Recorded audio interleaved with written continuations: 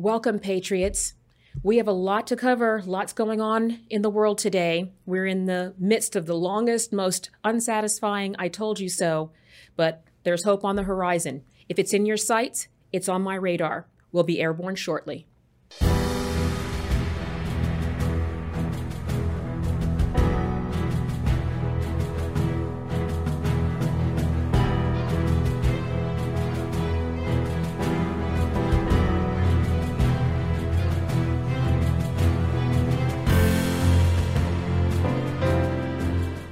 Welcome, Patriots.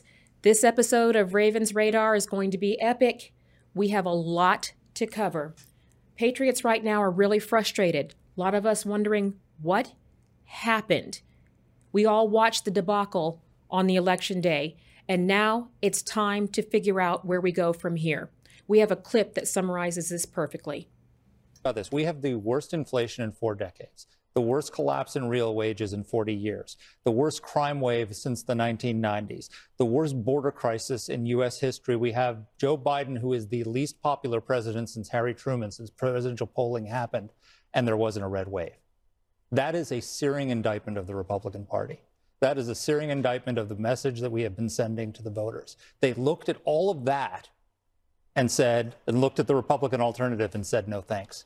The Republican Party needs to do a really deep introspection look in the mirror right now, because this is an absolute disaster. And the choir says amen. There it is. I could not have summarized it better. We need to hear exactly what was said in that. Let's break it down by the numbers and what this really was. This was a kitchen table election, and it was ours for the taking. What do we mean by kitchen table election? Mean that the economy hasn't been this bad since the 70s. Record, historic inflation. Unbelievable. Wages are stagnant. We have filling up our gas tanks. We have a fuel shortage on the horizon. We have empty shelves everywhere. And yet, did people fill up their tanks, check their 401ks, or grocery shop before we went to the polls? Doesn't look like it. Here's what we saw. We saw Obama. We saw the Clintons. We saw the Democrats bringing in their heavyweights for this midterm election. They brought out their big guns so that they could get all of the blue wave, which we'll call a toilet flush for all intents and purposes. But what did we have? We had an opportunity to really show some backbone and show the gusto and get on top of what the Republican Party can do and the values that Americans have overwhelmingly declared that they want to see in politics and in government, and it didn't happen. So if you listen to a lot of the establishment candidates, what happened? It's Trump's fault. If you listen to the grassroots, they don't like Republicans. Well, could probably be a little from column A, a little from column B, but then we've got the truth. So let's go to that. We also have a wide open border. Wide open, people still coming in, funneling in as we speak. We have an endless war going on in Europe right now that we are just bankrolling constantly. Again, I had mentioned if anybody wants to claim Ukraine is dependent on their taxes, now would be a good time to find out.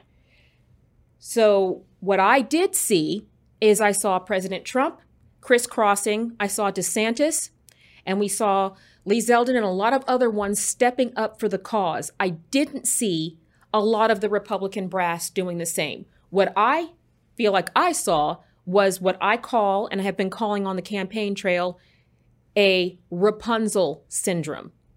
What is a Rapunzel syndrome, Raven? The Rapunzel syndrome is sitting around and waiting for someone to come save us, waiting for somebody to do our job. I've always said that you pay for convenience. What does that mean? You pay for convenience. When you eat out all the time, that's a convenience. You pay for it with your health and your weight. Convenience. Taking your kids to public school, which we pay taxes for, but not being plugged in to what's going on in the school gives you indoctrination. It gives you an agenda being run on our children that most of us were unaware was even happening.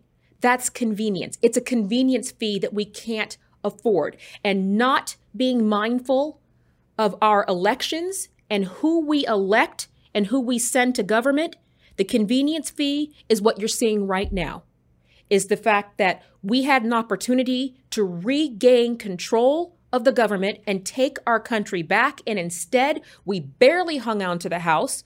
We did not take back the Senate.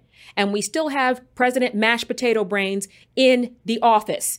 So that's where we are. And now, the only thing I can tell patriots is I'm still a shameless optimist. So the view from the floor is still pretty good because we're looking up, right? So we have places to go for this. But we need to understand. We need to understand what happened here. This was a catastrophic, systematic, and widespread failure of Republican leadership.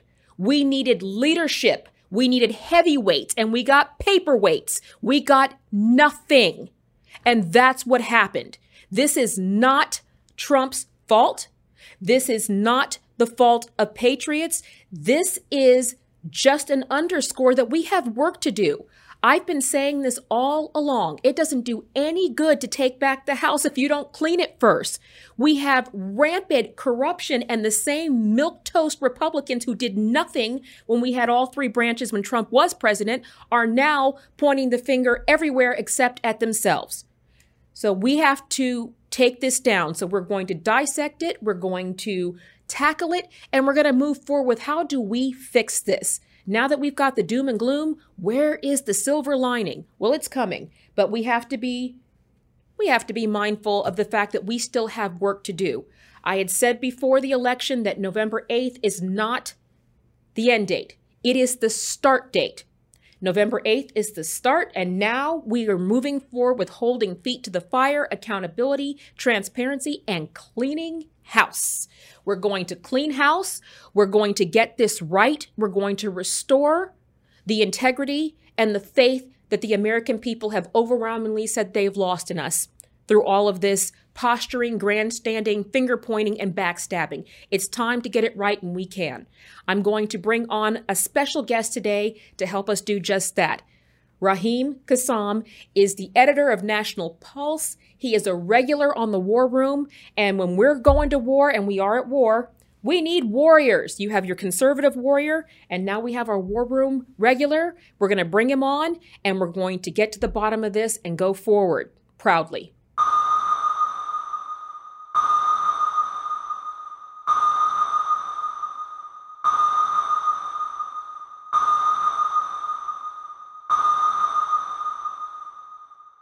Welcome back, Patriots. Well, as promised, we have a special treat for you today. We have Raheem Kassam here with us today, and he is going to be taking us through what is the political war room right now of what's going on, the scape of what's going on in our country, and he's with us now. Raheem, I am so honored to have you on the show today. Thank you for being with us. Well, I am so sorry it's under these circumstances whereby we really have very few good things to discuss. We've got a lot of bad things to discuss, but very few good things to discuss. Maybe at some point I'll come back on with some better news. I will consider that a date. So we're going to definitely do that. So let's dive right in. So for people who are just tuning in, you are the editor of the National Pulse. You are a regular on the War Room. Tell our patriots a little bit about yourself.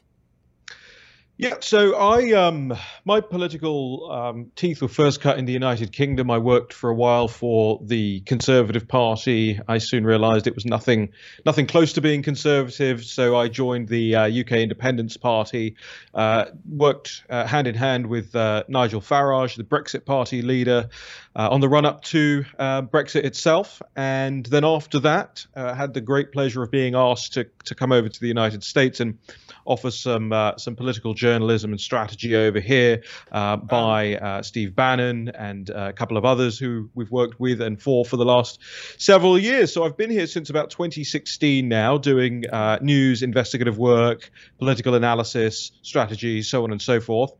And I look across back to Britain at the moment, and I think to myself, God, I came over to the United States, warning, trying at least as hard as I could. Clearly, I failed, warning this country not to become like my home country. And with every day that passes and every dodgy election that you see, I'm afraid it does look a lot more and more like serfdom in Europe than freedom in America. That's it. You are. Woo, you are telling it there. And I lived in Manchester for quite a few years, and it's a different scape entirely, but it's amazing how much it looks like. It looks like that now everywhere. So let's dive right in, Raheem, in looking at this. I can tell you right now, people want to know, first of all, what happened.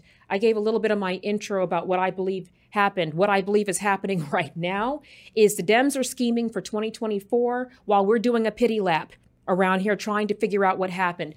Tell the Patriots what happened on November 8th. Where was the red wave?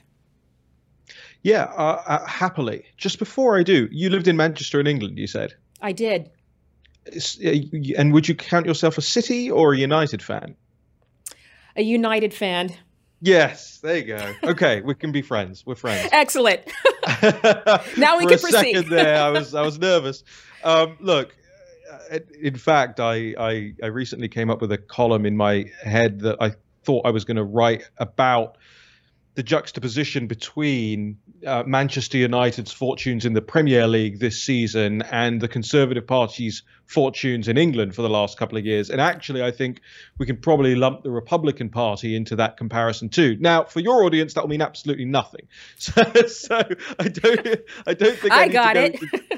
Yeah, right, exactly. Manchester United, basically, massive club, all the resources in the world, great players, underperforming at every juncture. And that's because they just have not kept up to pace with all the changes in the soccer, the game, the technical changes in soccer, the game over the last 5 years. And that is exactly what's happening with the Republican Party. They haven't kept up with the technical changes of elections in this country, and for good reasons and bad, right? So let's start there. The technical changes, of course, that came in during COVID, that we all objected to, that actually the National Pulse were one of the first news outlets on the right, anywhere, frankly, to talk about, which was the work that the Amistad Project did, that Phil Klein did in digging up where a lot of the money was going from the Chan Zuckerberg Foundation, how it was being plowed into Democrat districts all over the country, what it meant in practical terms for whose votes actually counted more as a result of it. The left loves to play this game as if the right is into voter suppression, when in reality, the left has a voter suppression machine as equipped and well-oiled as it has a mass voter harvesting machine. And as somebody who comes from England, where we've seen that time and time again with the Labour Party, I can go into details on that. But from a technical perspective, our failure, and I say our, it's not really my failure. I don't know why I should have, try and carry the responsibility for this. But I suppose, we're all on the same team here. Our failure to either rescind or force the rescindment of those, COVID rule changes. They should have never happened in the first place, by the way, but we had them again at this election. And our failure to rescind those is one part. Our failure, if we weren't going to try and succeed to rescind them, to actually play into them and utilize them and leverage them the same way the Democrat Party did, is the second part of that. So that's the technical elements of, this is Raheem Kassam's Manchester United theory. Okay. That I'm coming up with on the spot for you right here, by the way. But that is the technical problems. The second constituent part of this, before we sat down for this conversation, I was just about to hit publish on a new Substack of mine. And the name of the Substack headline is Nailed It. And I go through these two magazine articles that I wrote in August and September. I filed this dispatch from DC for a small English magazine called The Mallard every month. It's just a startup. I like what they're doing, and so I want to support them. So I file about 700 words for them every month. And in August, here's what I said. Okay, quote, In amongst the confusion of these mixed feelings of anxiety, despair, hopefulness, and celebration, there is also a bizarre amount of complacency on the right. But let me be clear, I do not like what I see. On average, the gap the Republican Party leads by on the generic ballot, i.e., will you vote Republican or Democrat in November's midterms, is shrinking fast. Quote, as I write, it is still August, and the numbers are shrinking further for Republicans as corporate media outlets parrot pro-Biden lines about his Inflation Reduction Act. And let's go to September. Quote from September. Quote, meanwhile, I remain bearish about the Republican Party's fortunes in the months to come. The House, sure, they can take it. The Senate, I'm not so sure. End quote.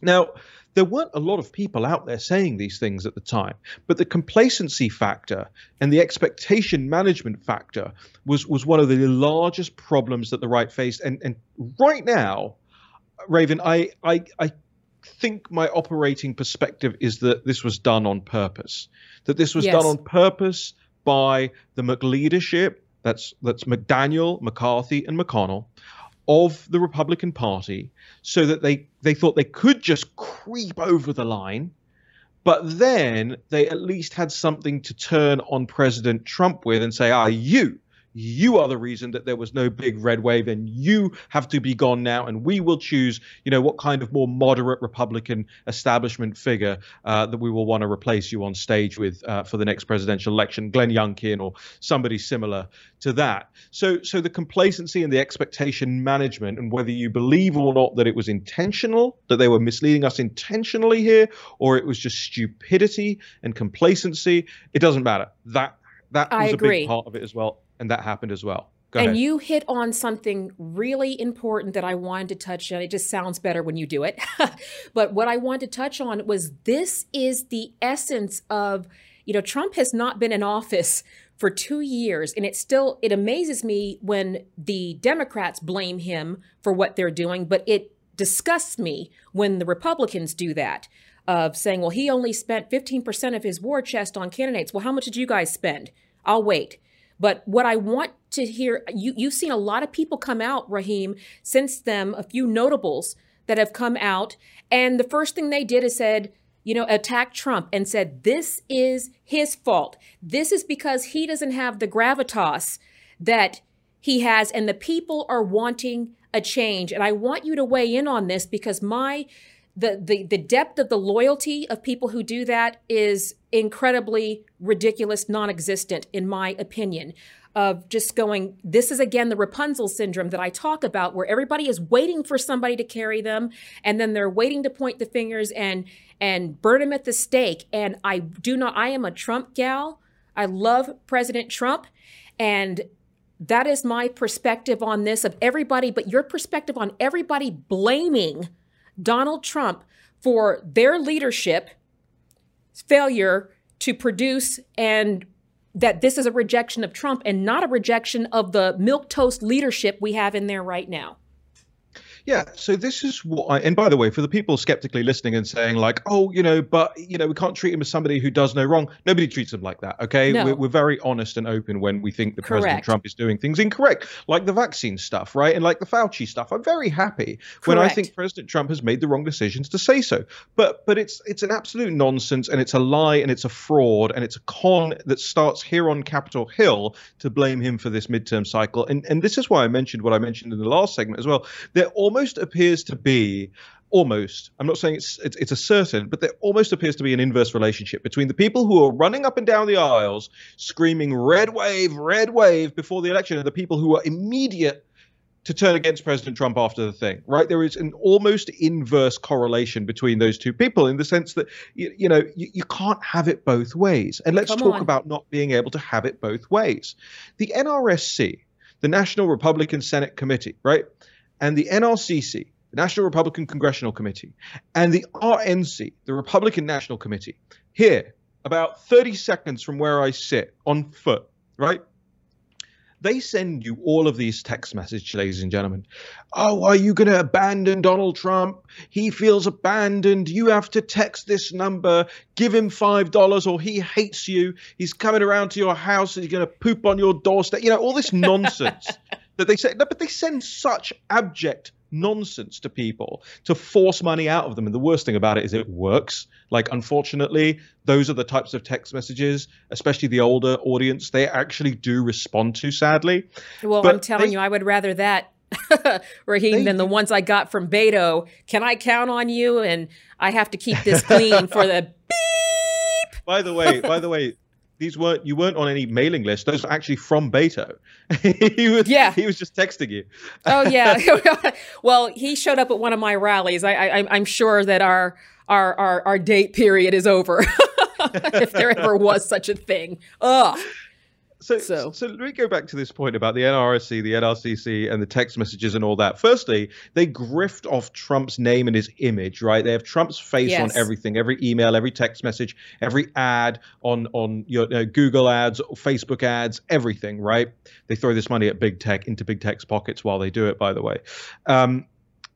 And then they turn around to him and they say, oh, even though we've raised hundreds of millions of dollars off you and your name and your face, we want you to spend your money from your presidential campaign war chest on our candidates and our races. And by the way, that doesn't even include the ability for Trump to say, okay, well, if I'm spending the money, then my team gets to dictate how the money is spent. No. Tom Emmer gets to, the head of the NRCC gets to dictate how the money is spent. And when Tom Emmer decides this race in Ohio shouldn't be supported, despite the candidate being Trump endorsed, then that's what happens. And they want Trump to give his money to that. Again, you cannot have it both ways. So there is just another clear example, by the way, of how utterly disingenuous this blame game against Donald Trump is. Now, again, to come back to my point earlier, when Trump does something that I think is silly, I'm going to call it out. So I'll call it out. Yes. Dr. Oz was never a good candidate. Okay. I tried and I screamed to high heaven about how that was not going to work. But people thought, okay, well, because it was John Fetterman, and you see I'm wearing a hoodie today in deference. I was almost there. That means you're going to run for Senate. That's what the rules say, right? Yes. No, I think it means I should be allowed just to be in the Senate without even actually running properly, because that's what John Fetterman did. He didn't run a proper campaign. And we'll get to a lot of the cheat that's been going on in places like Pennsylvania, in places like Nevada, in places like Arizona in just a second. But it's important to say that hoodie lives matter. Thank you. You and I, we will take the knee together, and in deference to John Fetterman. But you know what? Do you see what I mean here? Like, we can be honest about all of these things. Yes. But at the end of the day, and nobody serious thought that Walker was going to beat Warnock first time around. We always knew, especially because of the libertarian vote in that race, this was likely to go to a runoff. So again, pointing the finger at Donald Trump for that is just it tells you who the bad actors are. And I think one of these things that Trump is doing at the moment in attacking his presumptive opponents in the presidential primary is luring out the people that he really knows are going to turn on him eventually. So they may as well turn on him now. He didn't. And I mean, he wanted to drain the swamp and didn't fully drain it, but he got it low enough so that we can see the creatures that reside in it. That's where we are. But you are 100% right. I wasn't a big fan. I just felt like Fetterman, the alternative. Oh my goodness gracious. That is painful. I mean, nails on the chalkboard, painful to watch what's going on, what Pennsylvania did with their vote. But that's an important thing. It always seems to be Trump's fault. Republican leadership does not want to take any responsibility for what they do. They have used and abused him time and time again, and he did carry a lot of things. I will call out if I feel like he's doing something wrong. Sure. People are like, well, you're in a cult. Why is it when we like somebody and we support our president, even though he's flawed, that makes us a cult? But if they like Fetterman and he can't communicate, and they like Biden and he is the poster child for useless people, then that's not a cult. That's different.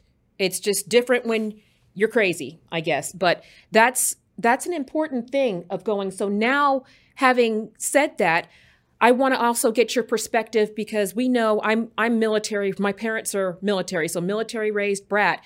And the one fundamental rule of any kind of war is you can't have a war on two fronts. And I feel like what is shaping up now is while we're doing our pity lap, the Dems are already plotting on how they're going to do this again in 24. The other thing is war on two fronts. So we are already very divided as a country. Because of what's been happening. Now they want to divide us further. We have now they're creating a war between DeSantis and Trump to divide us further. We cannot fall for that. It's not going to work if the country's divided in half, and then we're going to divide that half into DeSantis and Trump. DeSantis is a fabulous governor. Fabulous. And he's just been elected governor. This is, to me, a Trump scenario. What are your thoughts on that, Raheem? Yeah, look, I know the prevailing consensus, especially military consensus, and it has been, played out for centuries and centuries now, is that you cannot fight a war on two fronts. There have been some successful wars on two fronts, by the way. It's a very, very small number, and you have to have a very specific time and a place for those things. And I either feel one of these two things. I feel like we either have to choose that the front that we want to fight on right now is our own, right? Is within the conservative movement. And it's not like it's the choice of MAGA people. We are being drawn into that war by the people who turned on Trump immediately, by the McLeadership who are pointing the fingers, right? But all of that is fundamentally true. So either we are reallocating resources and fighting this front right now, or we are going to have to fight a war on two fronts. And the second part of your question is interesting to me because, for the last year, I've pretty quietly watched. I did do a podcast about it in January, but I've pretty quietly watched, Ron DeSantis surrogates and friends of and donors of going around the conservative scene and leaking to Politico and leaking to Fox News and all of this, talking about how Trump wouldn't make a good candidate next time around. And again, this isn't necessarily to say that this is done with Ron DeSantis's blessing, but it's at least people within his immediate vicinity that have been doing it. And so, as soon as Trump came out with these attacks on him, I actually felt an immediate sympathy for Donald Trump. I thought to myself, well, listen, if I know this is going on, then he knows it's going on. And if he knows it's been going on for a year and we know what we know about Donald Trump, then it's actually taken him, a mighty big amount of tongue biting to wait 11 months while all of this has been going on. I mean, it may have even been more than that. About January is the first time I really got a wind of it. But he's held his tongue for quite a long time. And for people to turn around to him and say, well, look, we like Ron DeSantis. And by the way, I like Ron DeSantis too. For the record, I was one of the first people, I think, who ever told him that he should run for president one day. It was on an interview I did with him back in 2015. And I like Ron DeSantis. And I don't think we should be tearing down Ron DeSantis. But for Trump to have to endure attacks on him, whether they are overt or covert, and not fight back, I think, if you think that Donald Trump's going to do that, then you don't know Donald Trump. You haven't been paying attention. Yes, that's not how it works. And I agree with you wholeheartedly. And I'm actually a lot like that. It's the Native American, Raheem. I can tell you right now, it's just some part of me is always at war. We fight back. But I want to wrap up because you have given us so much information and it's good. It's objective. Can you give us a quick lightning round of, I'm always about, verbs in my sentences. What can we do? What do we need to do? How do we need to get this right going into 24? And we'll get ready to close on that. Well, look, I appreciate the comment about objectivity. I want people to know that, I don't make money from taking sides in this. I don't make clout from taking sides in this. This is just, my analysis. If you like it, great. If you don't, doesn't bother me, right? Like that's up to you, the audience. And it's up to you, the audience, to make the difference, which is your final question, right? The difference is going to be made the same way that differences are made across the board, right? You have to identify the right people, the right organizations to support. You have to light up the phones of people like Kevin McCarthy, of people like Tom Emmer. You have to be able to wholeheartedly withdraw and withhold your dollars, by the way, before elections if you don't think the money is going to be spent in the right places. And that may mean that some elections are lost, but they're not going to learn those lessons, if they still get to spend all of your money on their buddies who are lawyers, on their buddies who are PR people, on their buddies who are ad sales consultants, and so on and so forth, because they just get rich and they don't care if they lose either way, right? So you have to be judicious about those sorts of things too. The other part of it is, I know this is a country of 350 odd million people, but I cannot stress to you, again, we're back to Manchester United, right back to where we started. I cannot stress to you how thin the substitutes bench is on the political right. I cannot stress that enough. If you, for a second, ladies and gentlemen, think I could do that better, do it. Do it. By no means should you let somebody dissuade you. Oh, politics is hard. It's nasty. Yeah, whatever. So are Thanksgiving dinners sometimes. So is life.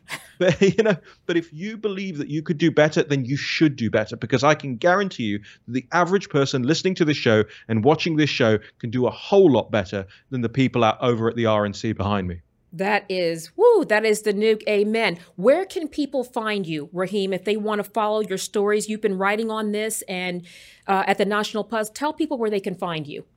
Yeah, so thenationalpulse.com, we do a lot of the news and the analysis over there. RaheemKassam.com is my Substack, where I do a little bit more informal stuff that can range from anything from, I think I've written poetry about QR codes right down to, hardcore analysis of polling data and things like that. And also we are across all the social media platforms, whether it's Getter or Gab or Truth Social or Twitter or Facebook. Raheem Kassam and the National Pulse are everywhere. Fantastic. It has absolutely been a pleasure, Raheem, to have you on the show. Truly, I love things that get us awake and going. But I have to ask you, the one question I forgot to ask that is on everybody's mind right now is, did you get hammered at 2 a.m. in your underwear? When? You're going to have to be more specific. Did you get in a hammer fight at 2 a.m. in your underwear? That's what everybody wants to know, because that's always Republicans' fault. Yes, that is what I did. I tend that's an ordinary Friday night for me. So, for Nancy Pelosi, I feel bad for her. There wasn't the level of we're back to Manchester United. There wasn't the requisite level of experience there. I'm very experienced at it. You can't put Manchester United with that. We have to call foul on that flag. Where's the flag? So, Raheem, it's been absolutely a pleasure, and I look forward to speaking with you soon. Cheers. Thank you. Thank you for having me.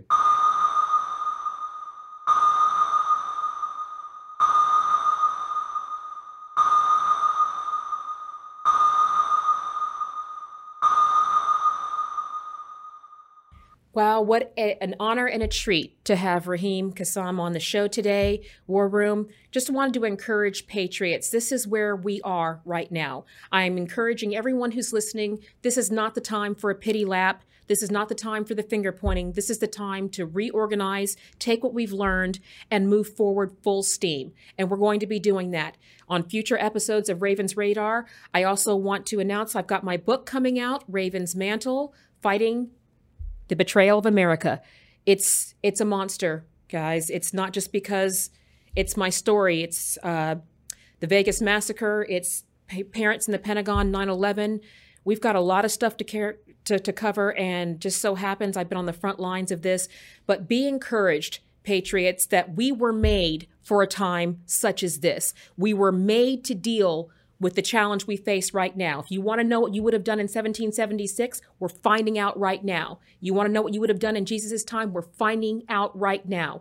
Don't get complacent. We have to get this. It is not a sprint, it's a marathon. And we can do it. We will be victorious. Thank you for joining us for this episode of Raven's Radar. If you'd like to reach me, you can find me at ravenharrison.com and on all social medias as Raven Harrison, the Conservative Warrior. We look forward to seeing you next time.